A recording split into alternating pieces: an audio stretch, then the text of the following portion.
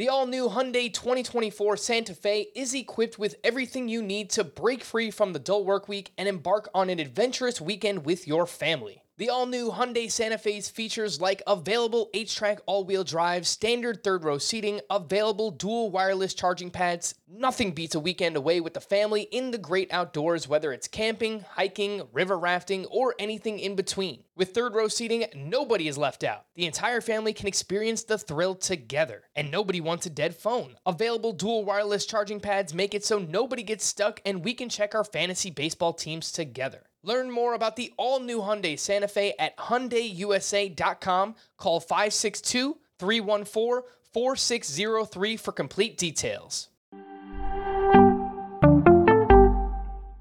Welcome to the Fantasy Baseball Today podcast from CBS Sports. High drive, center field, hit the wall, grand slam. This is magnificent. Got a fantasy question? Email fantasybaseball@cbsi.com. Get ready to win your league. Where fantasy becomes reality. Now here's Frank, Scott, Chris, and Adam. What is up? Welcome into Fantasy Baseball Today on Wednesday, August 25th. Frank Stampfl joined by Scott White for maybe our longest weekday rundown of the entire season. This will truly be a test of our abilities. Scotty, are you ready?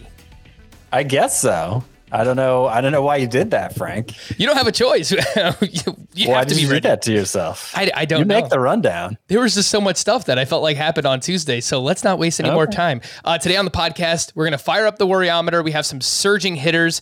I think I found the most under-rostered hitter on CBS. We'll talk about that and much more. But of course, let's start with a prospect call-up, which we had on Monday. And the reason why I'm talking with this is because he was inside Scott's 5 on the verge for basically the past month. He's a pretty big deal. It's Edward Cabrera, Marlins starting pitcher. He's 28% rostered on CBS, 6 starts at AAA, 3.68 ERA. The whip is a little bit high at 1.40. Lots of walks, lots of strikeouts, 48 strikeouts over 29 and a third innings pitched. Scott, what should this roster rate be by next week? Currently 28%.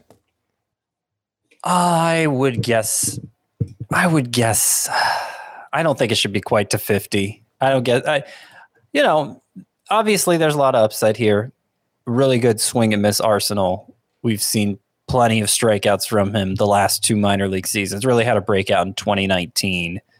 He had a 2.23 ERA between high class A and double A that year.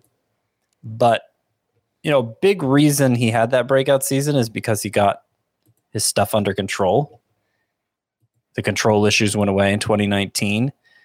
They've come back this year. Really, since he got promoted to AAA, he issued at least 3 walks in 5 of his 6 starts at AAA for a rate of 5.8 per 9 innings. Still plenty of strikeouts, tons of strikeouts, but that's not a rate that would lend itself to success at the major league level, which, maybe he'll come up and overcome it right away. It's happened before, but I'm skeptical. That's going to happen now.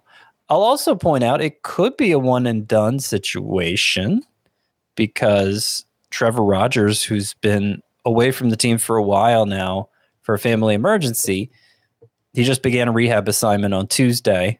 I think he's supposed to make one more rehab appearance after that, and then he'll be rejoining the rotation. Doesn't mean Cabrera can't stick around. Obviously, Jesus Luzardo has shown nothing since joining the rotation. The Marlins could easily send him down instead. But I don't know. Obviously, Cabrera is going to have to come up and deliver for that to happen. And I think in most leagues I can find a starting pitcher on the waiver wire I'm more interested in him given his control issues. And given, I've talked about it a lot, but given that for the most part, even going back to last season, these prospects have had a really hard time breaking in and making an impact. Yeah, that's definitely true. Jesus Luzardo, by the way, on Tuesday, 4 2/3, 10 hits, 5 earned runs. More on him a little bit later on. He'll be part of our worryometer segment, more so for dynasty leagues. But Scott, how would you rank these most added starting pitchers right now. Daniel Lynch is number 1, and he had a solid start again on Monday against the Astros. 5 innings, 1 run. I believe it was, I have it written down somewhere. 5 strikeouts. 5 strikeouts over 5 innings against the Houston Astros. He's up to 51% rostered. Nestor Cortez is 36%, and Edward Cabrera 28%. How would you rank those 3? I would have to rank Cabrera last of them. I think I go Cortez number 1, even though, some of the underlying, like the fly ball rate's really high, the swinging strike rate is really low. So, the marks, the indicators I normally look for in a starting pitcher, Cortez falls well short of him. And he's just such an oddity because of the way he mixes up his delivery and keeps giving hitters different looks. It does seem like he might just be somebody who breaks all the rules. So I'll go Nestor Cortez number 1. I'll go Daniel Lynch number 2. I wish the walks, talk about walks for Cabrera. I mean, Lynch's walks have been kind of a problem since he got called up, and yet the overall production has been great since returning from the minors. 6 starts, he has a 2.27 ERA. So I don't know how you go against that now for Cabrera. Cabrera will have 3rd here. And again, I don't like taking this position. It was fun the past however many years it was when we could just hype any prospect who got called up because odds were good to great that they would come up and just meet the full extent of their potential right away. It happens so often that it was worth just hyping everybody who came up. And that was the more fun position to be in. There are still going to be players like that who get called up and are great right away. And I can't say for sure that Cabrera won't be one of those guys, but you have to consider what you're giving up to invest a roster spot in him. And if it means giving up, say, a Nestor Cortez or a Daniel Lynch, I don't think it's worth it. Yeah, and I think that's a really fair position to have, Scott. Look no further than the pitcher that was within that group, didn't lead that group, but Daniel Lynch, right? When he first came up, he's a well-regarded prospect. He struggled mightily, got sent back down, and now he's pitching well. So it doesn't mean that that's going to happen for Edward Cabrera. Obviously, prospect development is not linear, but I mean, based on what we've seen the past 2 years, I think you're allowed to be skeptical. Oh my goodness gracious, what do we got? Oh my goodness gracious! All right, Scott, where do you want to go first? I want to go with a guy I've been hyping a lot recently, Ranger Suarez. Ranger Suarez had the start I've been waiting for. He had the start I thought he was going to have last time out against the Diamondbacks, and one of the worst teams in baseball. It seemed like he had, since his transition to the bullpen, he had built up his pitch count to a point that he was ready to start giving real length as a starting pitcher, going the number of innings that's the minimum for a quality start, 6+. It seemed like Suarez was on the verge of doing that, and it just so happened as it lined up that he was facing the Diamondbacks. So great, this is somebody I really need to hype to the hills here.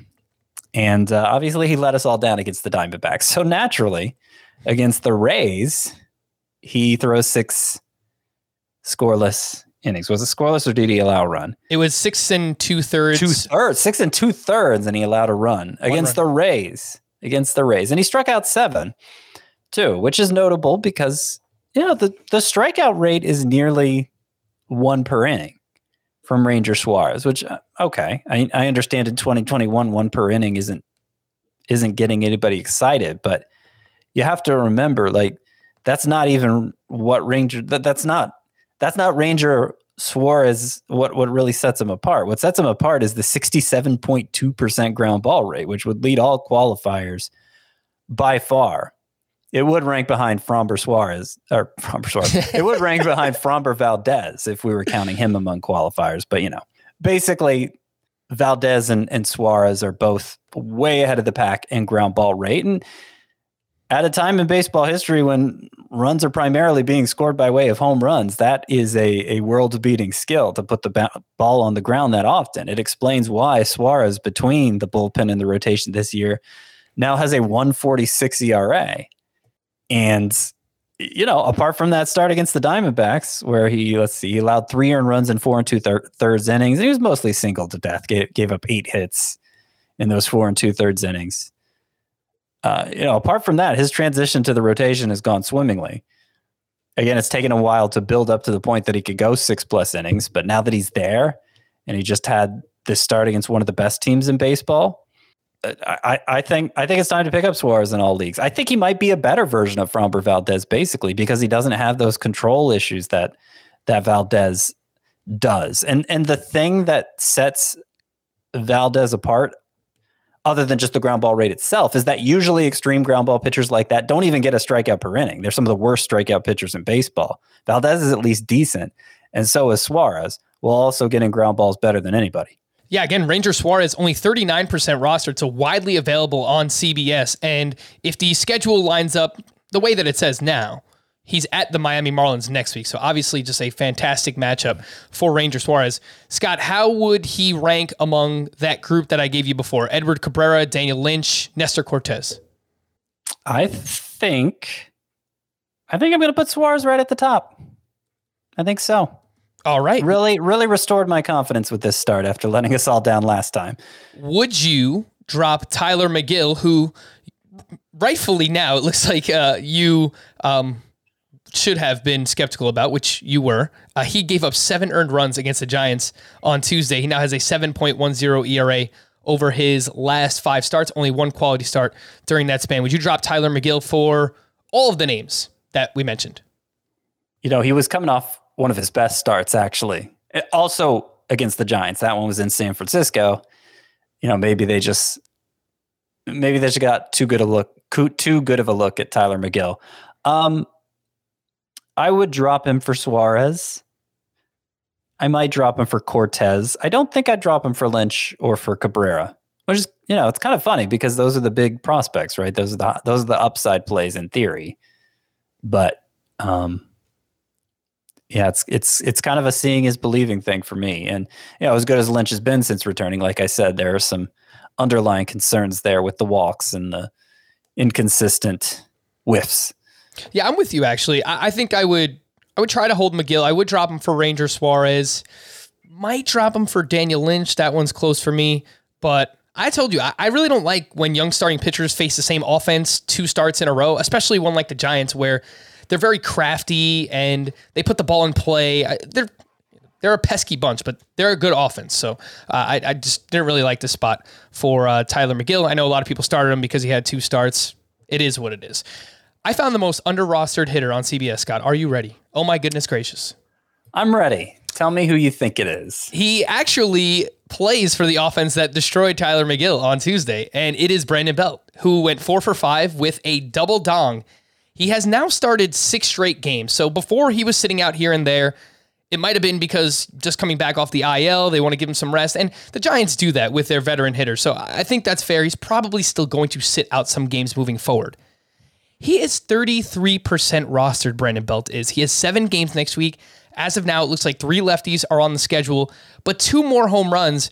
And similarly to Longoria, the StatCast page is awesome, Scott, for Brandon Belt. So at 33% rostered, I think he is the most under-rostered hitter on CBS. I don't know that I agree. Oh. I think, I'm not as confident as you that the Giants are going to start playing him regularly now. He did start against the most recent left-handed pitcher they faced on Saturday, but the previous 4 games that they faced against the left-hand, those were the only 4 he sat out since coming back from the IL. They were all the 4 left-handers the Giants faced. And when he was up earlier in the season, again, he didn't sit against every lefty. Scott, what if I told you this? But he sat against quite a few. His splits this season against lefties entering Tuesday, 317 batting average, 1066 OPS, 4 homers. Yeah, but it's not even so much about that. Darren Ruff has a 941 OPS this year, playing almost exclusively against right-handers. And I don't know that they're going to... You mean against lefties, right? Against lefties, yeah. I'm having trouble speaking tonight. Yeah, I I don't trust that. Like, I hope so. I hope you're right. Brandon Belt was ridiculous in 2020. Obviously, it was a weird season where nobody got where he didn't get a reasonable sample of data from anybody. But just to remind you, he hit 309 with a 1015 OPS in 2020. And what really changed for him is his success in San Francisco. We started seeing it play much, much more favorably for hitters, not so punishing like it had been for its entire history. And they changed the dimensions leading into that season. There might be a few reasons why that happened. It had always been a hindrance for Belt. You had always looked at Belt and his home away splits and said, man, if this guy could get out of San Francisco, he might be a stud.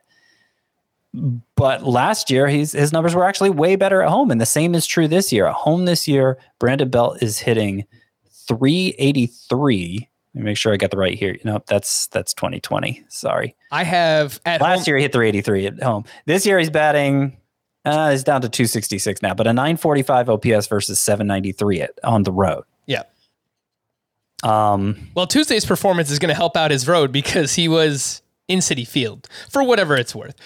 But he still plays only half his games at home, you might be thinking. But my point is that we've always known him to hit well on the road. If he's capable of hitting that well at home now, and it started last year, so we got a pretty good sample of that now.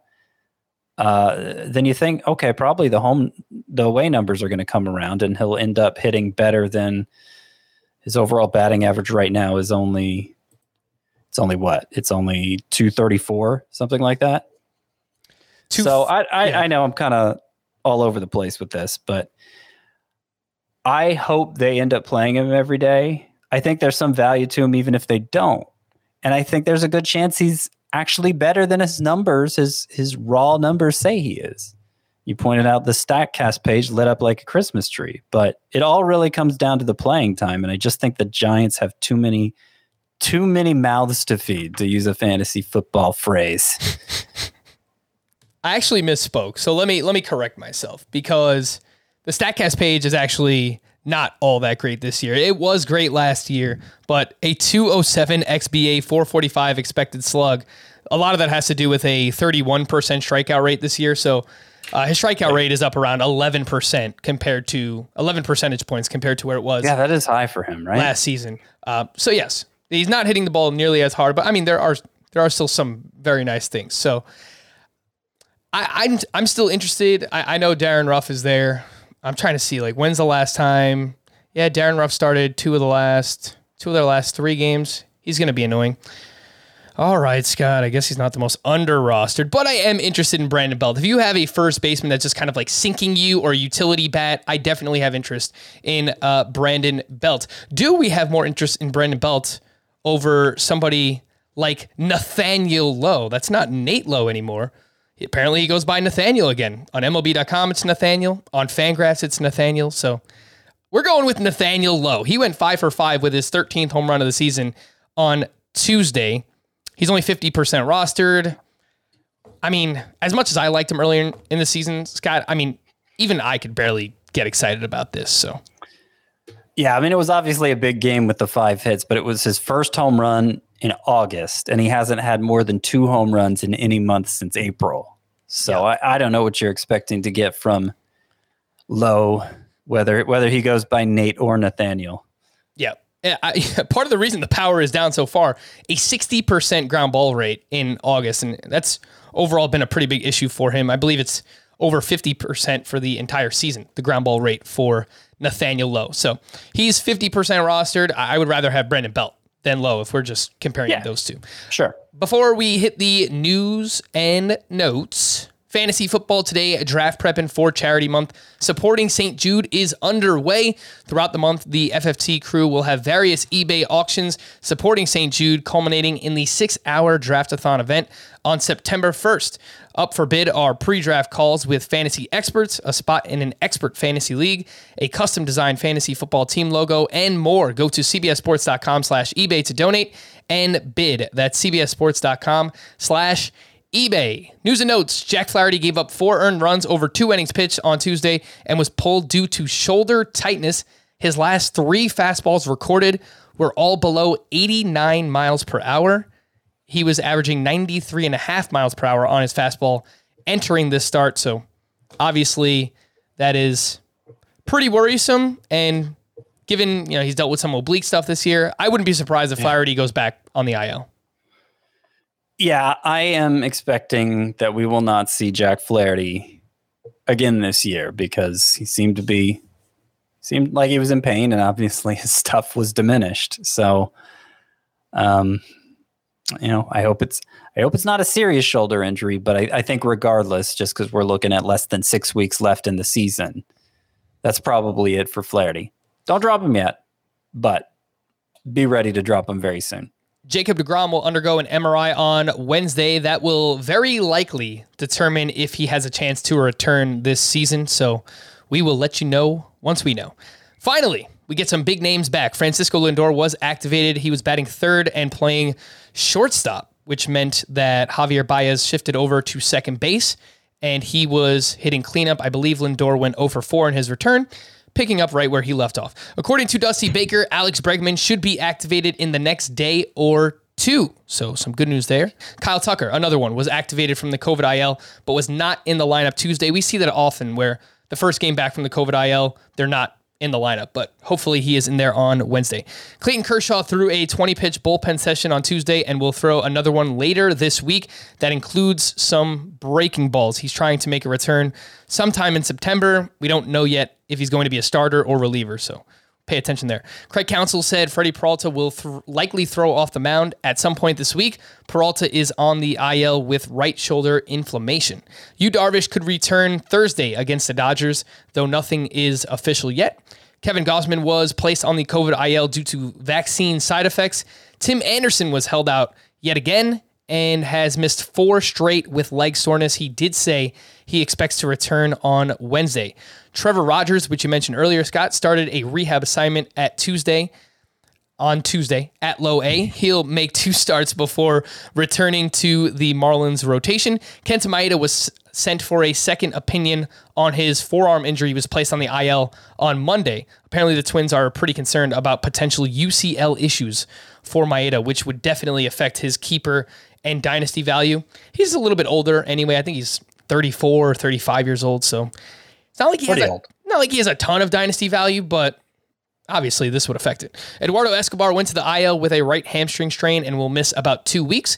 Cole Irvin left his start on Tuesday with a minor hip issue. Evan Longoria came back off the COVID IL and then went back on the regular IL with a right hand contusion. Chas McCormick went to the IL with hand soreness, which secures Jake Meyers will remain in the lineup even once Kyle Tucker is back. And we've been receiving some emails, Scott, about Jake Meyers. So would you like to reiterate your interest level in him? Probably in deeper leagues. He's 17% rostered, Jake Meyers.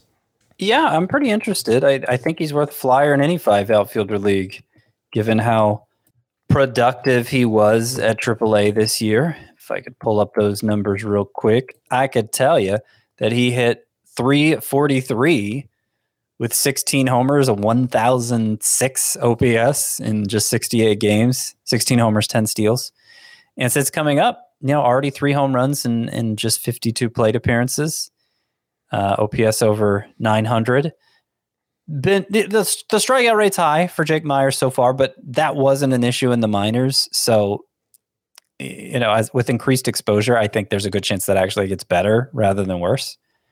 He may be a nice little find here down the stretch. We'll see if he keeps it going. Obviously, there's a chance the league could catch up to him, but I'm definitely interested in Meyers making hard contact and looking good so far. Yeah, he's a really good athlete.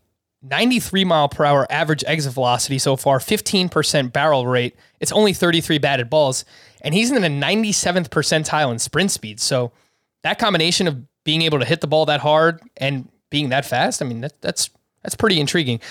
Would you add him in 12-team 5 outfielder leagues, Scott, or is that too shallow for now?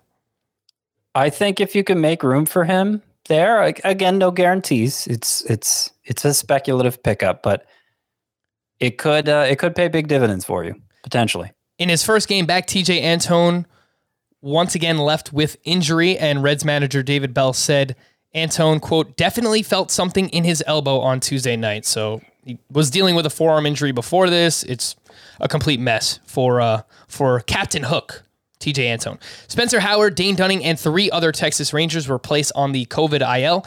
Anthony DeSclafani played catch Tuesday and could be activated to start during the upcoming weekend series in Atlanta.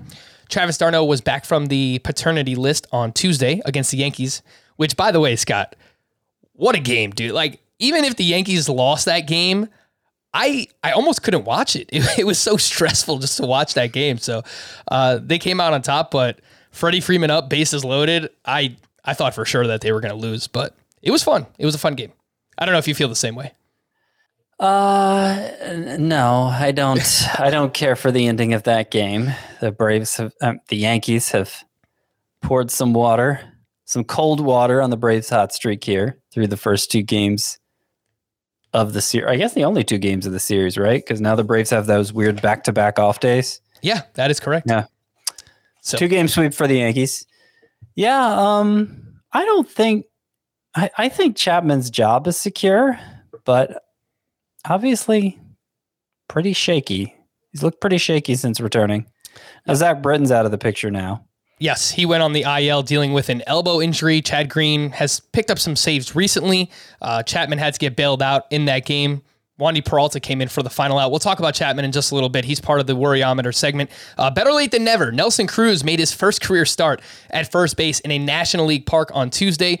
And it makes sense. If the Rays have aspirations of making the World Series, they need to find a way to get Nelson Cruz in the lineup when they play in National League parks, assuming that they do. So I think that makes sense. Akil Baddoo made his return and was leading off for the Tigers. Leody Taveras was recalled by the Rangers and led off Tuesday. He was batting .245 with 17 homers and 13 steals at AAA, 8% rostered. Some power, some speed, a lot of strikeouts, low batting average, high OBP. Anything to see here, Scott? Leody Taveras? I mean, there could be. I just wish it doesn't sound like he was productive enough at AAA to convince me he's going to make a fantasy relevant impact after getting called up. I am surprised to see that power production from him. Pleasantly surprised to see him having 17 home runs at AAA. So if you are in a 5 outfielder league, would you rather have Taveras or Jake Myers? Myers. Alrighty. Corey Kluber made another rehab start at AA on Tuesday. I don't know if I wrote down his line. Man, my notes here are just a complete mess. Oh, here we go. I got it. 3 2/3, 2 earned runs, 4 strikeouts. I saw that Jose Urquidy also made a rehab start, went 4 innings. I read that it was like a strong start, so I don't have the exact line on him, but Jose Urquidy getting closer as well. Caleb Smith was handed a 10-game suspension for having a foreign substance on his glove during last Wednesday's game. He has appealed and will remain active until the league comes to a final decision. Some quick prospect updates. According to ESPN Stats and Info, Wander Franco has reached base safely in 25 straight games, tied for the longest streak by a player under 21 years old in the expansion era, which dates back to 1961. So we have talked a lot about how Franco has turned it on here in the second half. It's pretty impressive. 25 straight, 25 on base streak. Yeah, I was surprised to see that I was updating my rankings earlier today. I was surprised to see that heading into Tuesday's action, Wander Franco for the season is averaging 3.25 head-to-head points per game. To put that in perspective, that's what Jorge Polanco's averaged this season. That's higher than what Jake Cronenworth's averaged this season, higher than what Carlos Correa's averaged this season. So, a lot of that in a points league, it helps that Wander Franco strikes out as infrequently as he does. But that's not all of it. That doesn't explain all of it. A lot of extra base hits he's gotten apart from just home runs. Yeah, he's really looking good here all of a sudden. Yeah, think about he's averaging 3.3 fantasy points per game, and he hasn't even been that good yet. You know what I'm saying? He's 775 OPS, but it's the plate discipline. Only a 16% strikeout rate, right around an 8% walk rate. I think that actually has a chance to be even better. Obviously, I mean, he's only 20 years old, and doesn't turn 21 until March 1st of next year. So, man, lots to be excited about on Wander Franco. Scott, how early do you think he's drafted next year? I was just thinking about it in my head. He's gonna be really hyped up. I'm thinking he's gonna be like a top 5 or 6 round pick. The next 6 weeks are going to say a lot. Yep. They're going to say a lot. If he really surges here to end the season, I mean, he might go as early as round 4. Yep. If he struggles, I would say somewhere in between rounds 4 and 8, depending on how these last 5.5 weeks go. I think that definitely makes some sense. And the playoffs. He's somebody who could really elevate his status in the playoffs. I mean, just look at his teammate, Randy Arozarena, right? What he did in the playoffs last year and how that affected his draft stock. So we shall see. Some prospect promotions I wanted to mention. The Nationals starting pitcher Cade Cavalli, their first round pick from 2020, has been promoted to AAA. Lots of strikeouts, some questionable control there, but he's got some nasty stuff. Texas Rangers third baseman Josh Young was promoted to AAA over the weekend. He hit his first home run at AAA on Monday. Cleveland outfielder George Valera was promoted to AA, and Twins first base prospect Aaron Sabato, who was their first round pick, maybe second round pick in 2020 last year, was promoted to High A. I believe he was a first round pick. Last prospect note here, Jarren Duran was optioned back to AAA. He was batting .221 with a 37% strikeout rate, eerily similar to Jared Kelenic earlier on in the season. All of those $150 fab dollars that I spent on Jarren Duran in my main event league, Scott, are now gone. And I assume we can drop him in all redraft leagues. Swing and a miss. Yeah, I had dropped him in some 5 outfielder leagues already because he wasn't even playing every day. Understandably, he wasn't performing. You know, Scott, as much as I enjoy going to live baseball games, nothing beats relaxing at home and watching as many games as I want. Some things are just better at home. And our new sponsor, Peloton, delivers a workout experience that you'd never imagine was possible from the comfort of your own home. What I love about Peloton is how personalized they make it. There are different classes for everybody, regardless of your mood or fitness goals. This isn't just a bike ride. You can choose from different types of cardio, strength training, yoga, Pilates, outdoor runs, meditation, and more. If you're competitive like me, check out Ride to Greatness with instructor Alex Toussaint. It's a head-to-head training and competition series where you're racing against members of the opposite team. With the Peloton bike, there's nothing like working out from home. Learn more at onepeloton.com. New members can try Peloton classes free for 30 days at onepeloton.com/app.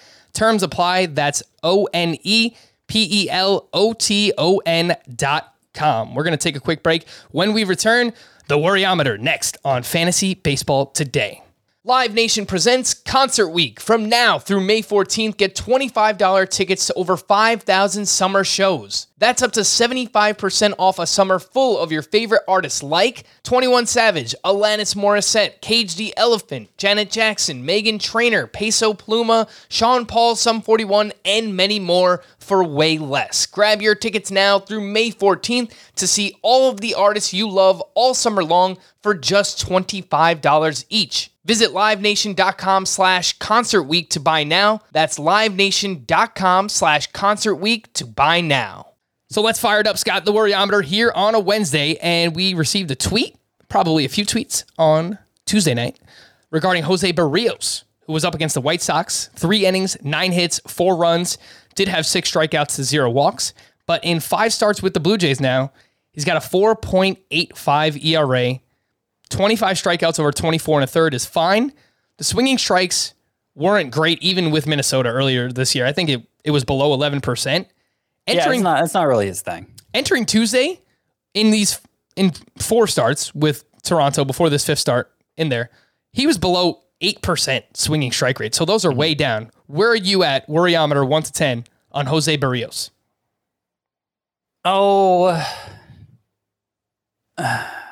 I don't think he's any different. So I guess you could say 1. I worry in the sense that, I think he's always on the verge of being overestimated. And I think his first 2 starts with the Blue Jays went so well that, that a lot of people may have been in that spot. he's always been prone to these starts like these, stretches like these, even, which is why his career best ERA was 3.68 coming into this season. And you know, normally he's been right around an ERA right around 4. He still has a career best. Oh no, now it's up to 3.70. So he now has the second best ERA of his career, even as the last 3 starts have gone how they have. But you look at the velocity, it seems to be fine. And I'm just not that worried. I just think this is part of what you have to expect when you invest in Jose Barrios.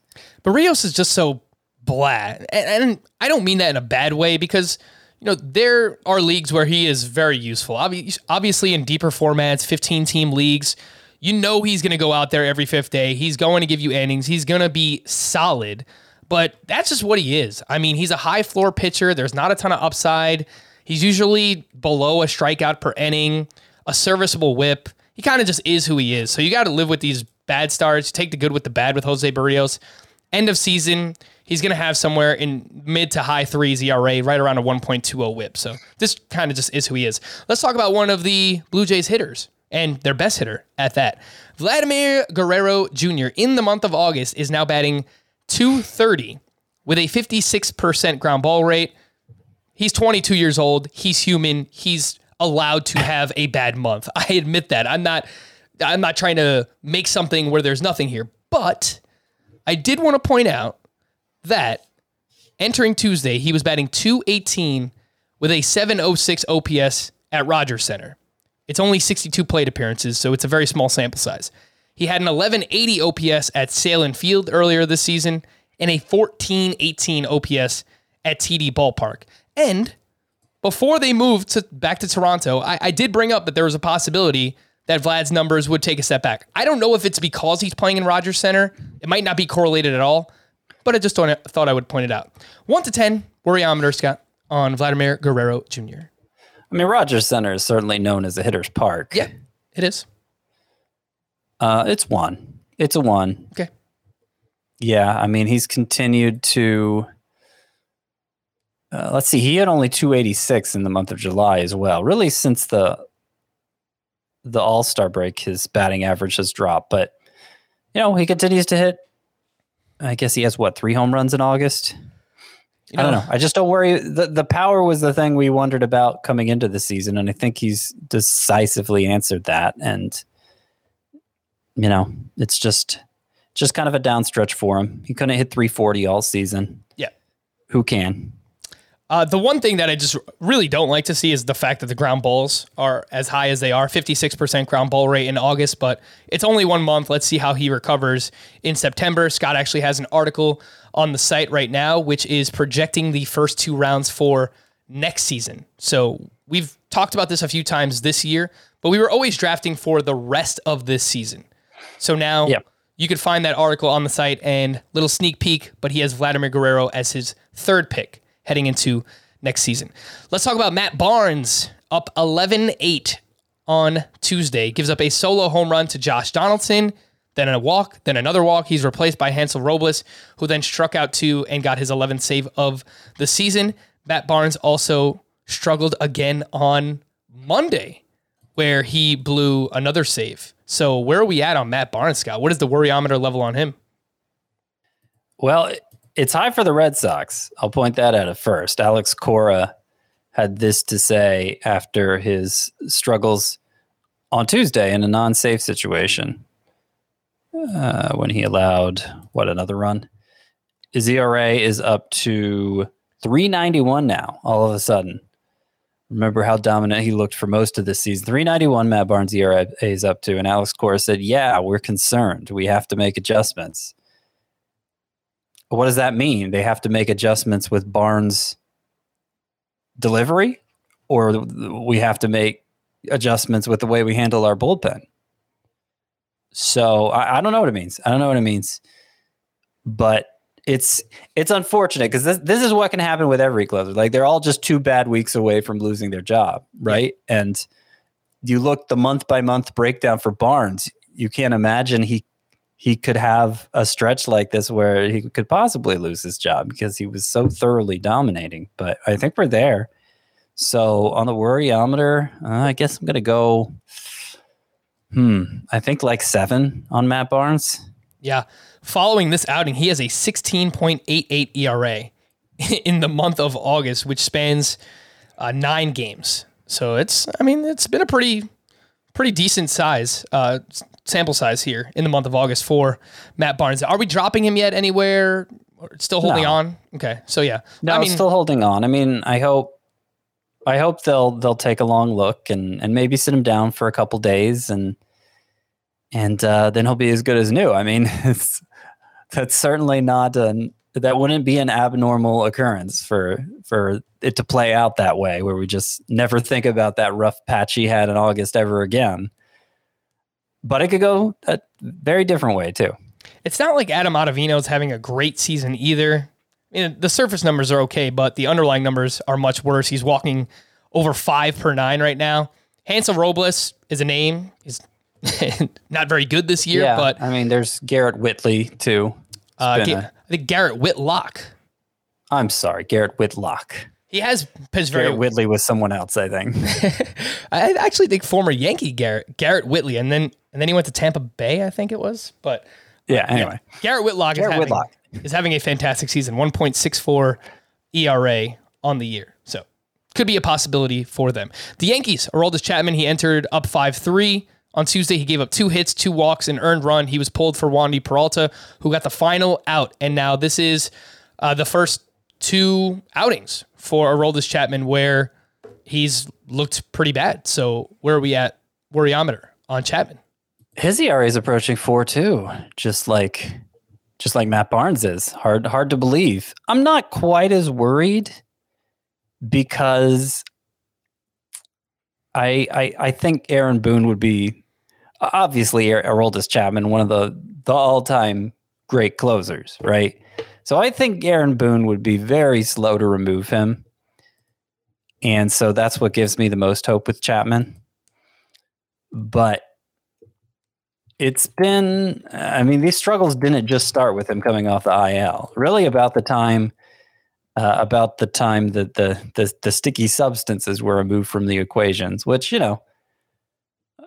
the timing of it, I don't mean to imply anything. Oh, I'll say it. Those cheating scoundrels, the New York Yankees, they're all cheaters. Use your own judgment.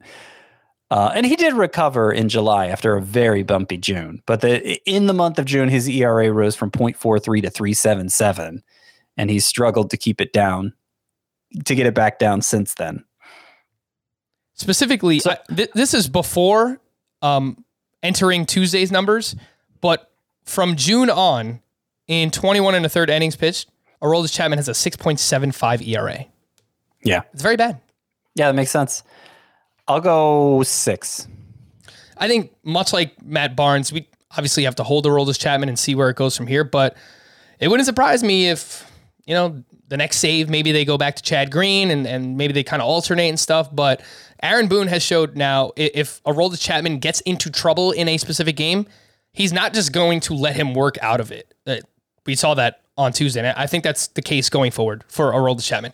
Jesus Luzardo, last one I wanted to mention here. He's just been awful since he's joined the Miami Marlins. How about this entire line? 22 1/3 innings pitched with the Marlins for Jesus Luzardo. He has given up 24 earned runs, so more than a run per inning. He has 17 walks to 20 strikeouts. I don't know if it's I broke my hand playing a video game, slamming it down, whatever it is. He's still only 23 years old, but this dude is broken right now, Scott. He is absolutely broken. If you have Jesus Luzardo in a dynasty league, what's your worryometer on him? It's like the costliest video game malfunction ever. Meltdown. Look, for rest of this season, it's a 10. I don't know that he deserves to make another start. It's real. I think the conversation for Jesus Luzardo at this point is, how does it change his value in a dynasty league? And I'd still consider him a buy low there. But, if we are talking a dynasty context, I'll put the worryometer about a 4. Who would you rather buy low on in dynasty, Scott? Jesus Luzardo or Spencer Howard? Luzardo, because he had a really successful rookie season just last year. And even this year, before he broke his hand, he was looking pretty good. It's strange how he has nothing right now. But it isn't like he lost velocity, and that's always a very encouraging sign to me when they're still throwing hard. That gives me hope that they can get it back. But clearly what he's doing now isn't working. All right, let's quickly run through. 3 teams had massive offensive showings on Tuesday night. The Boston Red Sox, the White Sox, and the Los Angeles Angels. We'll start with the Red Sox, and shout out to you, Scotty. I know that they were one of your top 5 hitter matchups this week, and you had both Hunter Renfroe and Kike Hernandez on your top 10 hitters, and they performed very well in this game. Hunter Renfroe had a double dong. He's now up to 25 homers for the season. He has 10 home runs in the month of August alone, and has actually been better against right-handed pitching recently. I know normally we want him against lefties, but he's gotten a little bit better. That OPS is slowly climbing against righties. He's 78% rostered. Kike Hernandez, 2 for 5 with his 16th home run, and he has an OPS now over 900 in the second half of this season, 74% rostered. Scott, if you could just add one of these guys in a shallower league, who do you like more between Renfroe and Kike Hernandez? Well, it's worth pointing out if you need a second baseman, Hernandez would be the choice because Renfroe can't play there. But if we're talking strictly for the outfield, I'll take Hunter Renfroe. In fact, may be surprised here. Hunter Renfroe has actually averaged more head-to-head points per game. You don't even think of that as his format because his plate discipline's not so great. More head-to-head points per game this year than Alex Verdugo. And that's not even including the 2-homer game he just had. Yeah, no, it's been great for Hunter Renfroe. And yeah, I was actually a huge fan of his back on his Padres days. I really thought he was going to be a great ball player, and he's bounced around a little bit. It hasn't worked out, but man, whatever the Red Sox have done to get him back on track, kudos to them because it's been an awesome season for Hunter Renfroe. And you mentioned Alex Verdugo bouncing back a little bit here, back-to-back 3-hit games. So hopefully that carries on rest of the season. We could definitely use that. And then Travis Shaw, let's give him a little shout out. Back-to-back days with a home run now with the Boston Red Sox. Anything to see here, Scott? I could see him playing first base against right-handed pitching in a platoon with Bobby Dahlbeck. Yeah, maybe. I'm still thinking that for the playoffs, presuming they make the playoffs because they're kind of fading here, are the Red Sox. Matt Barnes not helping with that. But presuming they make the playoffs, I still think they're going to want to have Schwarber at first base for that, just to optimize their lineup. So I know he's been doing some work there. They're taking their sweet time moving him over there, and I really don't think Travis Shaw.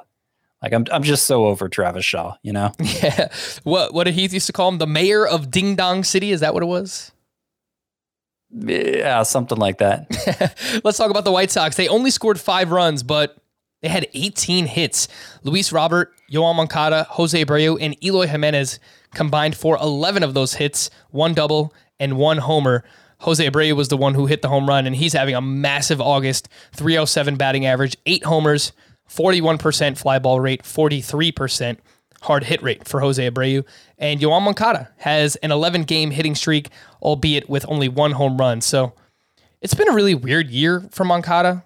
It's got the batting average has been fine. Plate discipline's okay, but there's not really any power. There's not any speed. It's just kind of there.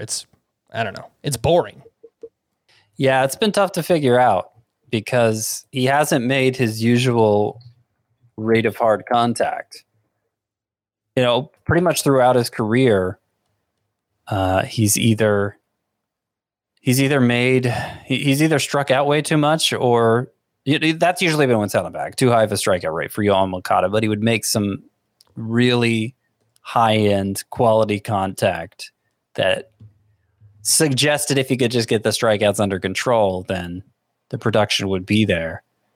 Strikeouts are under control this year, and the production isn't there. And, you know, his average exit velocity, hard hit rate, they're actually not bad. They're above average, but they're not as good as we're used to seeing from Yoan Moncada. Yeah, I'm looking at it now too. It's weird. He's hitting the ball hard, but ground ball rate's up a little bit. I don't know. A lot of line drives. It's just no power. for Yoel Moncada. The Angels put up 14 runs on the Baltimore Orioles, and I wanted to highlight Brandon Marsh, who went 4 for 6 with 2 RBI. And in August, he's batting .284 with 4 doubles, 2 triples, 0 homers, but he does have 2 steals. He also has 36 strikeouts over 22 games, not innings pitched.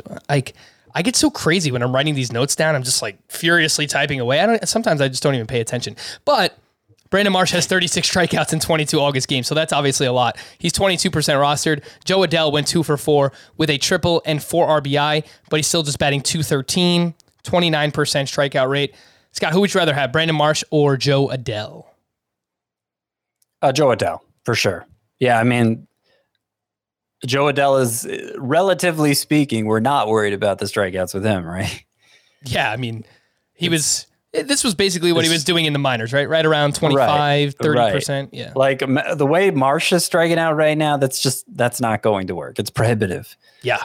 Adell, you could see how he could work with that 29% strikeout rate. These surging hitters look like they are back. Ketel Marte, over his last 10 games, he has 14 hits, including 3 home runs.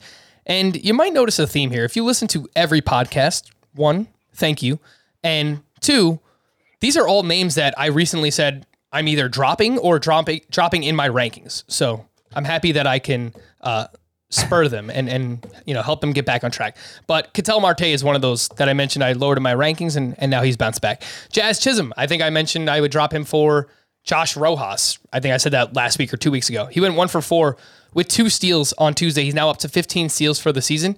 His last 18 games since returning, .270 batting average, 3 homers, 4 steals, a 19% strikeout rate, 30% line drive rate for Jazz Chisholm. So, I mean, that strikeout rate is everything for him. Sub 20%, that's an awesome mark. Giancarlo Stanton hit his 22nd home run. He now has 4 homers over his last 7 games, and he mentioned that playing the outfield has actually helped him at the plate, and we've heard that from hitters before. So playing the outfield more in the month of August has been Giancarlo Stanton. And then Tommy Edman, he has 15 hits over his last 11 games. He added a stolen base on Tuesday.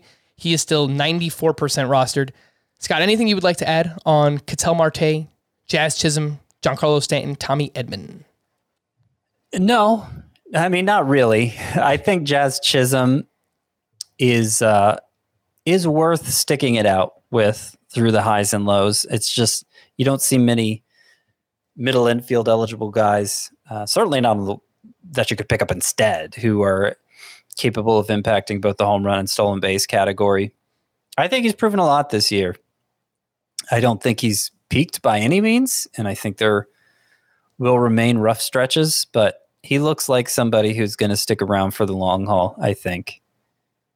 He is a name, Jazz Chisholm, that I am very interested to know what his 2022 value is going to look like, specifically in category leagues, because, if I'm saying this, there's probably a lot of people that feel the same way, but he's someone that I could see being very, very excited about with Jazz Chisholm. Like he's dealt with some injuries, but like the first month when he was completely healthy, he was absolutely crushing it. Then, he had some leg stuff and a few other things. He had like a COVID situation.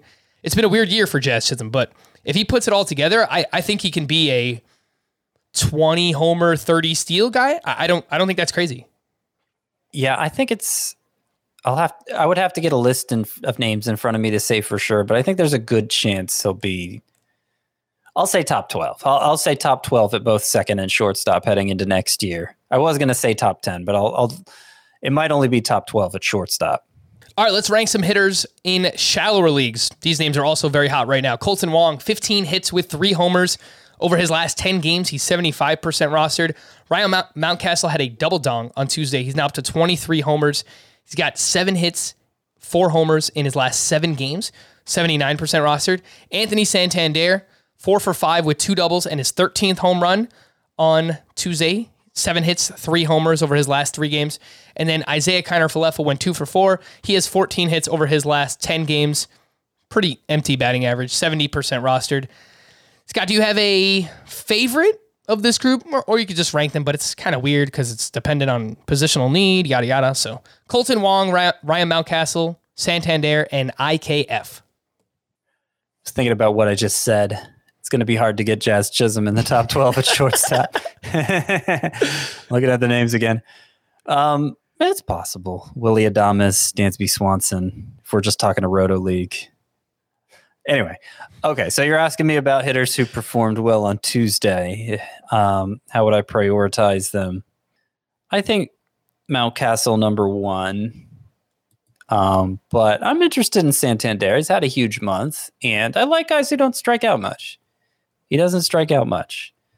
He's obviously let us down for most of this year after seemingly breaking through last year. But I'm willing to give him another chance, as good as he's looked here in the month of August. And he's been raising his launch angle this month, which is something he did last year. He wasn't striking out. He put the ball in the air, obviously. That's a recipe for success in Camden Yards. And he's only 57% rostered, Anthony Santander. So even in 3 outfielder leagues, if you're really desperate, he is a name that I would look at. Hey, real quick, we saw some regression from Madison Bumgarner on Tuesday against the Pirates, right? Of all teams, they're awful against left-handed pitching. It's a cake matchup. 6 innings, 4 runs, 5 strikeouts. I believe he gave up 2 or 3 home runs. I was watching this start, and there could have been a few more. He got clobbered. He gave up a lot of hard hits. Dylan Cease, one of his best starts of the season, 7 innings, 1 run, 7 strikeouts, just 1 walk against the Toronto Blue Jays. He had 15 swinging strikes on 95 pitches. And then Eric Fedde, 6 1/3, 1 run, 10 strikeouts. Is there anything here, Scott, or is this just a facing the Miami Marlins thing for Eric Fedde? I think that's all it is. We've seen so little of this from him ever in the majors. It's been a little better this year overall, but yeah, I don't think double-digit strikeout efforts are really in his skill set. Call to the pen, some bullpen updates for the Mariners. Drew Steckenrider recorded the final 7 outs on Tuesday and picked up the save. He is 9% rostered. And then on Monday, Paul Sewald picked up his 7th save. He's 40% rostered. I do think that number should be higher for Paul Sewald. Yep. Scott, should both of these guys be rostered in deeper category leagues? Drew Steckenrider as well? Deeper, yeah. But Sewald could, of course, be rostered in shallower. I think he's, as much as the Mariners are willing to have a closer, I think it's Sewald. He had worked, I think it was 5 of the previous 7 days. So you could understand why he got the day off here on Tuesday. Trying to see that for sure. Yeah, 5 of 7 Sewald had worked. So he was due for a day off, and Steckenrider was going, so they just left him in. But obviously, Steckenrider's not going to be available tomorrow. I think that David Bednar needed a day off on Tuesday as well, because he had pitched 3 of the previous 4 games for the Pirates, which meant Chris Stratton came in for his 2nd save of the season for the Pirates. The Mariners are off Wednesday, actually, so both Sewald and Steckenrider are going to have a day off. For Tampa Bay, Andrew Kittredge pitched 2 innings, 4 strikeouts for his 3rd save. Josh Fleming got the save for the Rays on Sunday. Colin McHugh got the save on Saturday. So Tampa Bay Rays, the closer carousel goes round and round. For the Tigers, Michael Fulmer got the final 4 outs for his 8th save. Gregory Soto threw 38 pitches on Sunday, so he probably wasn't available, I would assume. The Reds, complete mess. Once again, Michael Lorenzen recorded 1 out in the 6th. He started the 7th inning, loaded the bases. Michael Givens then relieved him in the 7th inning. Gave up a sac fly, and then a double, and they wound up losing the game. Josh Hader picked up the save, but yeah, the Reds. I know David Bell wants to be like the cool kids, do the whole leverage thing with his relievers. No rolls, just leverage. It's really not working for him. I think he's the new Gabe Kapler. Yeah. From Gabe Kapler's Phillies it's not days. Working for him. Yeah. It's working pretty well for Scott Servais. You could understand why he keeps it up. And of course, Kevin Cash with the Rays. But I don't know that Bell's bullpen is deep enough to get away with that. No, I don't think he has the personnel. He's got to go back to the drawing board. Maybe watch some film from our guys, Kevin Cash and who was the other name you mentioned? Scott Servais. Wednesday streamers, to stream or not to stream. Edward Cabrera in his debut. Would you use him against the Nationals? Johnny Cueto at the Mets. Tyler Gilbert, Mr. No-Hitter himself, at the Pirates. John Lester versus the Tigers. Mitch Keller versus the Diamondbacks. And Zach Davies versus the Rockies. I think it's extremely dangerous to use Edward Cabrera in his major league debut. As favorable as that Nationals matchup is, wouldn't it be me, guy?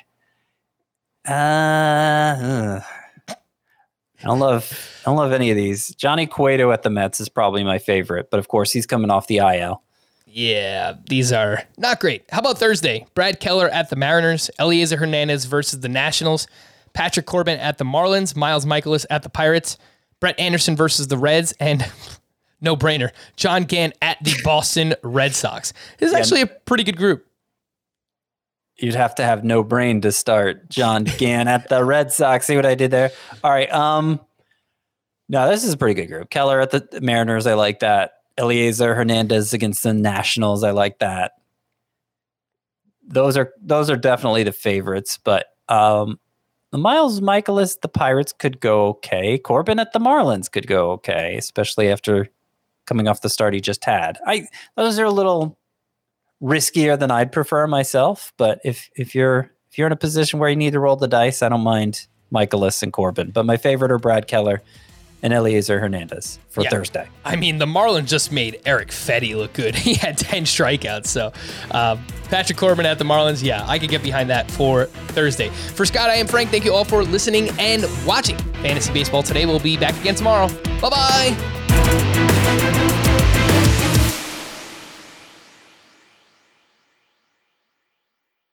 If you've ever been in the market for a new home, you know home shopping can be a lot. There's so much you don't know and so much you need to know. What are the neighborhoods like? What are the schools like? Who is the agent who knows the listing or neighborhood best? And why can't all this information just be in one place? Well, now it is on Homes.com. As somebody who's been through this, I can tell you these features are so incredibly valuable. They've got comprehensive neighborhood guides and detailed reports about local schools, and their agent directory helps you see the agent's current listings and sales history. The area you live in is just as important as the house itself. You can get to know a neighborhood without ever setting foot in it. Say you're a really active person. You could find out about the nearest parks. Do they have a baseball field? Maybe you want to join a softball league like Chris and I play in. Also, Homes.com collaboration tools makes it easier than ever to share all this information with your family. It's a whole cul-de-sac of home shopping information all at your fingertips. Homes.com. We've done your homework.